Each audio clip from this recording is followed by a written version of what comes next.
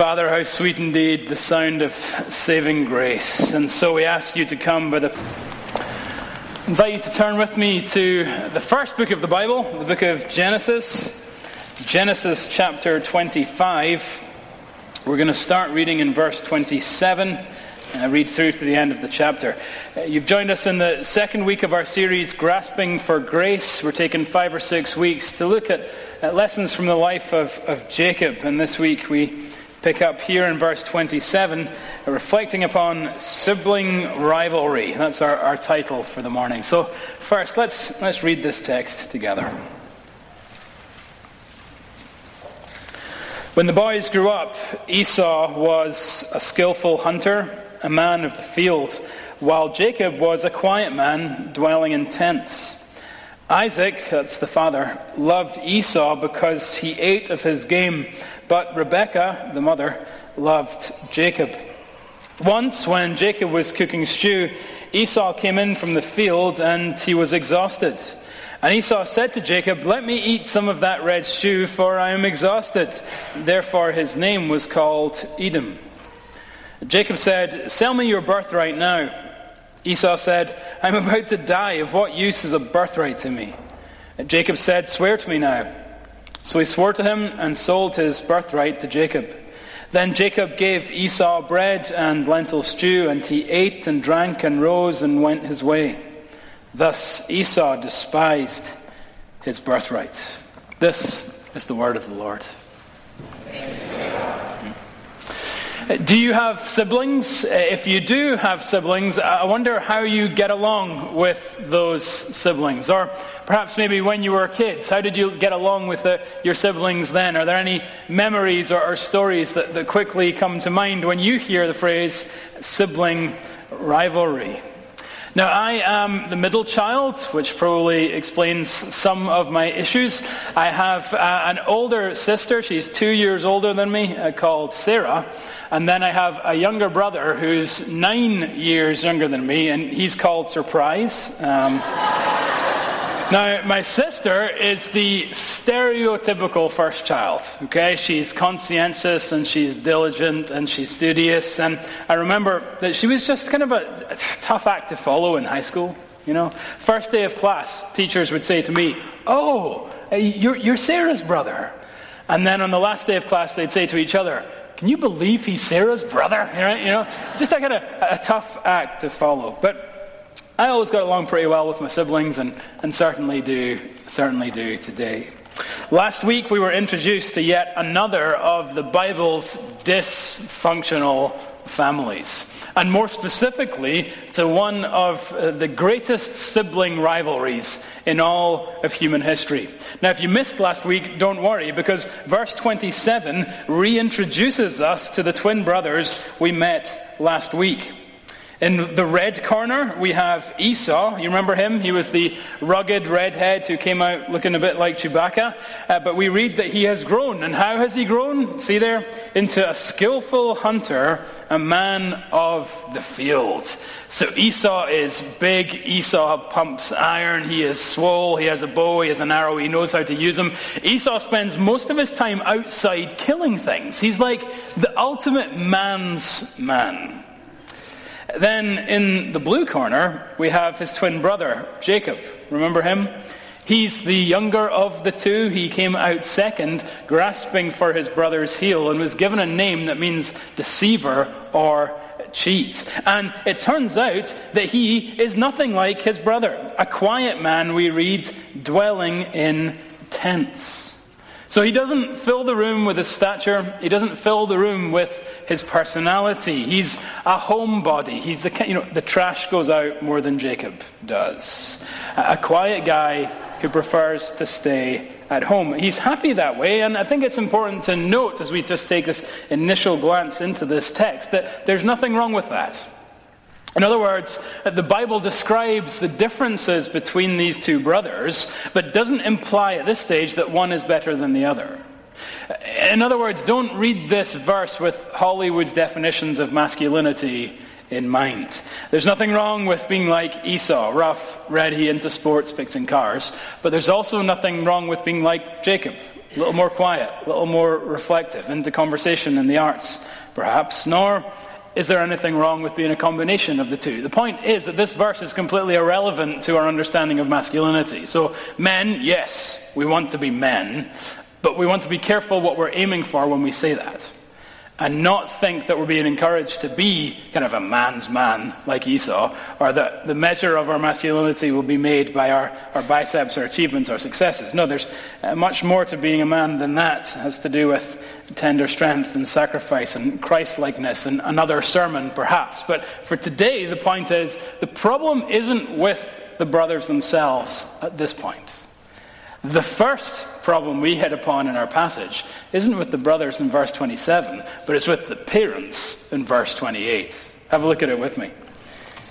Here we read that Isaac, this is the father of the boys, loves Esau. Why? Because he ate of his game. But Rebekah, the mother, loved Jacob. The text begins and we see the poisonous presence of preference. Mum and dad have begun to play favorites. They are kindling and stoking the fires of competition and rivalry that will lay the foundation for a lifetime of strife between these two boys. And this is convicting stuff, I think, for any parent. In two ways, at least. First of all, when it comes to Isaac, the dad, who prefers Esau. Why? Because he enjoys the game he catches. Isaac is a man who likes to grill. He's a man who likes steak, and his son is a man who's good at going and getting steak. So Isaac favors him. In other words, he prefers the child who gives him something. Prefers the child who gives him what he wants. Now, of course, in our day, in our time, we tend not to celebrate the child who brings us red meat, but kids, never a bad idea, okay? Fan of it. In our day, we're more tempted to celebrate the child who makes us look good. We're more likely to celebrate the child who gives us what we want by making us look good. That's often what parents in our area struggle with. And so from birth, we put these arbitrary statements out there to kind of celebrate their exceptionality. Born on the 90th percentile. She has so many words. He made all-stars. She's got great grades. He made it into this college or that college. Now, don't get me wrong. All those things are good. Okay? All those things are good. 90th percentile, many words. Hey, who doesn't love a fat baby that can say goldfish? Okay? That'll make anyone's day happier, right? The challenging thing to consider is, what are you enjoying? Are you enjoying them or what you get to tell other people about them? When it comes to your kids, are you enjoying them or are you enjoying how they make you look? Beware the sin of Isaac. Secondly, though, I think we also as parents need to beware the sin of Rebekah. Now, the text isn't quite as explicit as to why this mother favored her young homebody, but the impression we get from this text and also from how the larger passage unfolds is that she has a soft spot for him because he has this tendency to dwell amongst the tents where she is.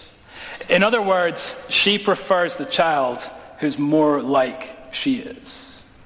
She prefers the child who's most like her. Now, we know, of course, that kids come in all different shapes and sizes, temperaments and personalities. Some kids are outgoing, loud, happy, obnoxious. Some kids are quieter, more timid, more shy. Some are into sports, some are into books, some are into music, some are into Legos, some are into all of the above, and there's nothing wrong, again, with any of that. However, as parents, we also know that it can be easier to give our time and attention to the children whose personality and passions align more easily with our own.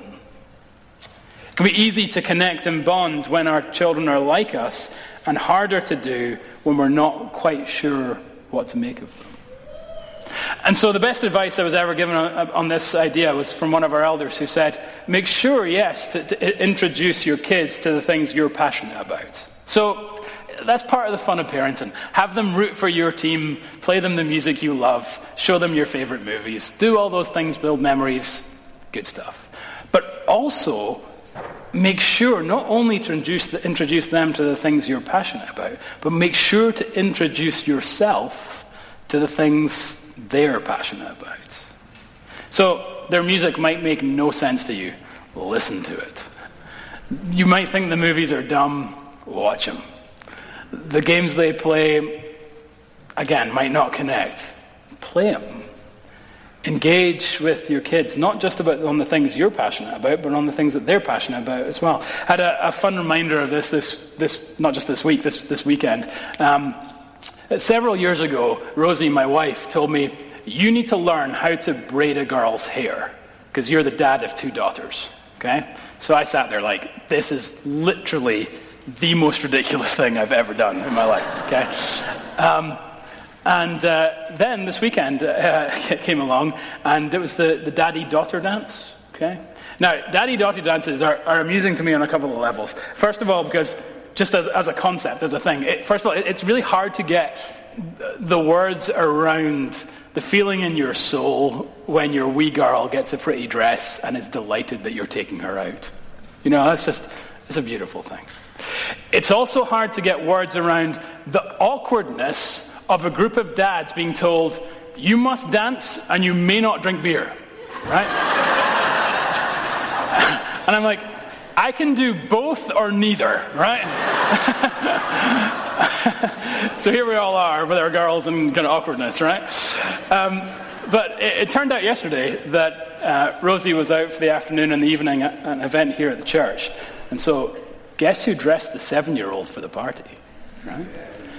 And guess who blow-dried the hair, right? And guess who hit the clip? Guess who did all of this stuff? This guy, right? Now, I don't want to overplay the quality of my work, okay? The point being, yet again, my wife was right, okay? Yet again, she was right. How interested was I in learning those skills? Not at all. What's my natural ability for them? Very low. And yet, by engaging in the things she's passionate about, she and I are able to have a special moment yesterday. Learn to connect with your kids and the things that they're passionate about as well. This passage stands as a warning to us against parental favoritism. Sort of having a preference for the child who makes you look good or for the child who's most like you. All our children need to feel the warm parental glow of our approval just because they're ours. They need to know that they are our beloved sons and daughters and that with them we are well pleased. We need to love them, in other words, like we ourselves have been loved. Moving into verse 29, we find the boys doing what these boys do best. So Jacob is at home. He's cooking up some stew. Perhaps he's working on a new recipe. It's coming together nicely. Esau, on the other hand, is still out in the field. He's famished after a long day, and he starts to drag his tired body home. Now, when he arrives from inside the tent, Jacob hears his brother coming, and perhaps not looking up from his pot, he puts that final bit of seasoning in. But from outside the tent, hungry Esau smells his brother's cooking. And so he rips off his boots and he heads inside. And then in verse 30, he walks in and don't they exchange nice brotherly pleasantries? Hey, how are you? How was the day? Did it go well? Did you catch it? None of that whatsoever. Here's how the conversation begins as Esau grunts in Jacob's direction. Let me eat some of that red stew. I'm exhausted. Let me eat some of that red stew. I'm exhausted. Now, at this point, we get what seems to be a strange parenthetical comment. Therefore, his name was Edom. You see it there? Therefore, his name was Edom. Remember, in verse 25, when Esau was born, he came out a kind of reddish color. And now in verse 30, we learn that he likes to eat red stew. He's like a ginger eating carrots, okay? And so now here in verse 30 again, he's given this nickname, Edom, which means what? It means red. Now, why is this detail included here? It's included because it's going to be an important detail for us later on in this series. Back in verse 23, you'll remember that the Lord had told Rebekah that she had 2 nations within her womb. In other words, the boys that she was going to bear were each going to become the leaders of a separate nation, and that these nations would not be allies. These nations would be in conflict with one another. Well, the nation that would be descended from Esau was called Edom. The Edomites are those people that are descended from Esau. And so the author inserts this detail here, this nickname here, so that when we read about the Edomites in a couple chapters' time, they won't have just come kind of out of nowhere, out of the blue. We'll know who they are. We'll know that these Edomites are in fact the descendants of Esau. In verse 31, Jacob hears his brother's dinner request or dinner order perhaps, and without looking up from his pot still, he says, "Sell me your birthright. Sell me your birthright." Now, we don't really have anything quite like a birthright today, but in these days, in these Bible days, a birthright was an incredibly significant and valuable commodity that brought with it both material and spiritual blessings. Material and spiritual blessings. So the birthright brought the firstborn son material blessings. He would inherit twice the amount all the other sons would. Secondly, the birthright brought great spiritual blessings. The firstborn son would become the head of the family, the spiritual leader, if you like, of the people. So a birthright could be bought and a birthright could be transferred from one brother to the next, but it was an incredibly valuable commodity. In other words, Jacob's response to Esau's request is absolutely ridiculous. It's absolutely ridiculous. A bowl in exchange for your birthright. It's as if Esau says, "Hey, can I have a bowl of that stew?" And Jacob says, "Yes, give me $15 million. Right? It's a completely absurd request. Now, what's going on here isn't just one brother being a jerk to his other brother. Something deeper is going on. If you look up to verse 23 again, the Lord had promised that not only would these sons form nations, and not only would these nations be in conflict with each other, but the older would serve the younger. In other words, it was the younger son, Jacob, who would come to have more prominence, more power, more prestige. And Jacob knows of this promise, but he's getting tired of having big, muscly older brother lord it over him. And so in this moment, what he's doing is he's trying to expedite God's promise.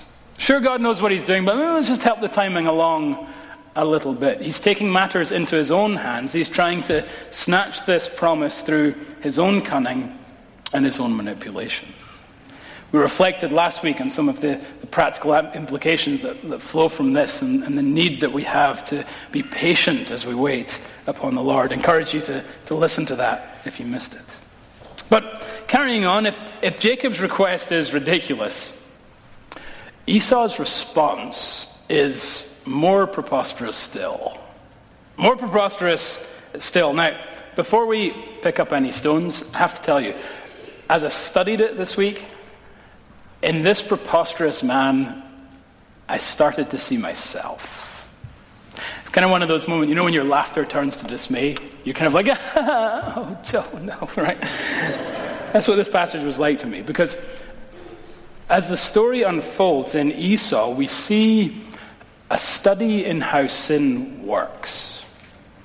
The anatomy of sin, you could say. Let's see if you recognize yourself, as I did, in the progression that unfolds. First of all, in verse 32, we get step one of how sin works: exaggerated emotions. Exaggerated emotions. You see it there? Esau says, "I am about to die. Of what use is a birthright to me?" I'm about to die. Of what use is a birthright to me? And we see that Esau has grown up, but he hasn't really grown up.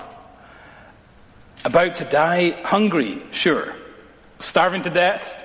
Hardly. Tired? Certainly. About to die? No. In his exhaustion, he's lost all perspective. His emotions are completely out of whack with the situation at hand. His emotional response is disproportionate to the circumstances that he's in. And it's tremendously self-defeating. Remember who Esau is. He's the big guy. He could go over and be like, right, you wee mama's boy, give me some stew before I mash your face in. Yeah? But instead he kind of whimpers in self-pity in the corner. And how often for us is it that we struggle with the same thing? Exaggerated emotions. A hard day perhaps, stress in the office, unexpected bill, drama with the kids, an argument with your spouse, and all of a sudden your emotions get heightened and exaggerated like Esau's. Do you have a sense of how you do this? We tend to have patterns of how we do this ourselves. For some people it is a kind of self-pity like Esau. For others it's just a kind of general negativity. No matter what happens, you have 17 reasons why it's about to go wrong. For other people, the emotional kind of exaggeration will come out in anger. I'm going to yell, or I'm going to give you the silent treatment. Same thing, different manifestation, just because I don't really know what to do with how I feel. And so the Bible calls us to self-control and this great concept of temperance, a slow and steady disposition where you're not put too up nor too down by the events of the day. But so often we find that life happens and our emotions get exaggerated. We lose all perspective. We say things we didn't mean to say. We do things we didn't mean to do. And we start agreeing to sell our birthright. That's the first step in our study of how sin works, exaggerated emotions. Second step comes in verse 33, where after exaggerated emotions we see instant gratification. Jacob said, "Swear to me now." So he swore to him and sold his birthright to Jacob. Now, what we see here is that Jacob is he's a savvy negotiator. Okay, he has read the art of the deal, right? He knows what he's doing, and he knows that while he has received kind of a general agreement, he needs to go ahead and make this thing legal. And he knows that this verbal oath will make their transaction legal. So it's as if at this point Jacob has slid the piece of paper across the desk and said, okay, sign on the bottom line, let's make this thing official. Now, at this point, Esau should have stopped and said, I thought you were kidding. You're serious? You actually really want to you really think I'm going to pay you $15 million for a bowl of stew? I thought you were joking. I can't believe that you're actually wanting to go through with this deal. Instead, what does he do? He signs on the dotted line, and he gives up what he wants most for what he wants now. Gives up what he wants most for what he wants now. And friends, isn't this often how we get ourselves in trouble? I think we all have like a vision or an aspiration or a dream of like the kind of people we want to be, for the impact we'll have on those around us. Perhaps long-term priorities we feel deeply committed to. And then just day-to-day life happens. And in the humdrum and in the busyness of it all, we're quick to lose perspective. And so we end up settling for what feels good now. We don't adhere to our long-term values. We instead value those things that are right in front of us. Instant gratification. And again, it's worth considering in your life, how does this play out? What's the pattern in your life? Perhaps it's, a deep desire to be present for your kids, but the instant gratification of professional success keeps you at the office. Perhaps it's a deep desire for financial stability, but the instant gratification of the store lures you in. Perhaps it's that good, right desire for sexual purity, but the instant gratification of the internet drags you in. Perhaps it's just a more general desire for integrity, but the instant gratification of gossip just feels so good. And so we find that our larger perspective is overwhelmed by the immediacy of what's in front of us, and we give up what we want most for what we want now. We sign on the dotted line and sell our birthright. That's the second step we see in how sin works from this passage. First, exaggerated emotions. Second, instant gratification. Third step comes in verse 34, where we see that these things lead to very disappointing results. Exaggerated emotions, instant gratification leads to disappointing results. Verse 34, Jacob gave Esau bread and lentil stew, and he ate and drank and rose and went his way. Thus Esau despised his birthright. Again, you see the rapid succession of verbs, how the text suddenly flows out before us, that he ate, drank, rose, went. And it's quite a contrast, really, in terms of how this narrative has been put together. So far, the pace has been slow. We've had a slow motion, if you like, vision of him saying one thing, him saying another, him saying another thing. It's like a slow motion text. And then suddenly we go into fast forward as we see the results of sin, where he eats, drinks, ups, and leaves. He doesn't savor the culinary experience. He just inhales it, and he's done. He inhales it, and he's done. You exchanged your birthright for that. You exchanged your birthright for the pleasure you received from that brief moment, and here's the point. This is how sin works. Sin promises so much, and it delivers so little every single time. It promises so much, it looks so good, but it delivers so little. It always disappoints every single time. Of course there's a pleasure in it. We're not naive to try and deny that. Of course there's a pleasure. That's why you're drawn to it in the first place. But that pleasure is fleeting. It's like a vapor that's here and it's gone. Sin is the shortcut that doesn't even take you where you want to go. It can't make good on what it offers. And how many of us, how many people have made shipwreck of the day, worse, their careers, their reputations, their marriages, even their very lives, in the pursuit of a moment's happiness, a fleeting happiness, only to turn around and realize it was not worth it. Sin is never worth it. Trusting God can be hard in the moment, but it's worth it in the long run. And obeying God can be hard in the moment, but it's always worth it in the long run. And your struggle with persistent sin will be greatly aided when you begin to truly believe that the most selfish, hedonistic thing you can do is in fact trust and obey God. That you will be happier in the long run if you walk in the path that he has laid out before you. Exaggerated emotions, instant gratification lead to disappointing results. And as preposterous as he is, Esau is not the only guilty party. He's not the only one to ever sell his birthright. I do it, you do it, we all do it. So as we reach the end of this passage, then what are we left with? Some solid, hopefully solid parenting advice and some steps to avoid sin. Mercy. Tell me there's more than that. Are we in some self-help class? What happened? What just happened? No, we're in the Church of Jesus Christ. Of course, there's more than that. Because when God started this story, he had a better ending in mind. A better ending for those like Esau, those like me, those like you who have forfeited their birthright.